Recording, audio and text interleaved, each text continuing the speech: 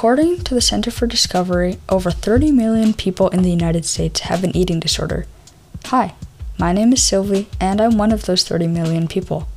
Welcome to Feed the Fear, my podcast about my experiences with an eating disorder as well as my life in recovery. I hope to share stories, thoughts, challenges, and successes on this show. Here's a disclaimer. My podcast is my opinion. I'm never trying to be offensive, I'm just saying things the way I believe them to be.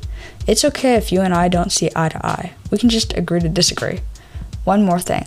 I'm going to share some experiences on this podcast that may be triggering to others out there who have an eating disorder.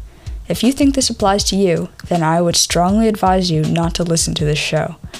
I care about your well-being, so make sure you take care of yourself.